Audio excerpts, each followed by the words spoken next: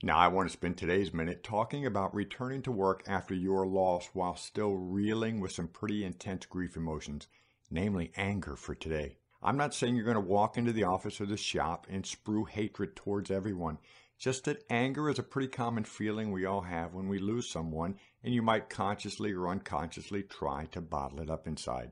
We don't bottle up anything, do we? It'll just come back up later even stronger and much harder to control, so we have to deal with it. Just remember, the anger you feel is not toward anyone at work. The hard truth is you lost someone, and anger is actually a healthy and natural reaction to that loss. As long as you're not hurting yourself or others, and that means with words and not just fists, you're okay. And take it from me, being okay is pretty good when considering what we've been through.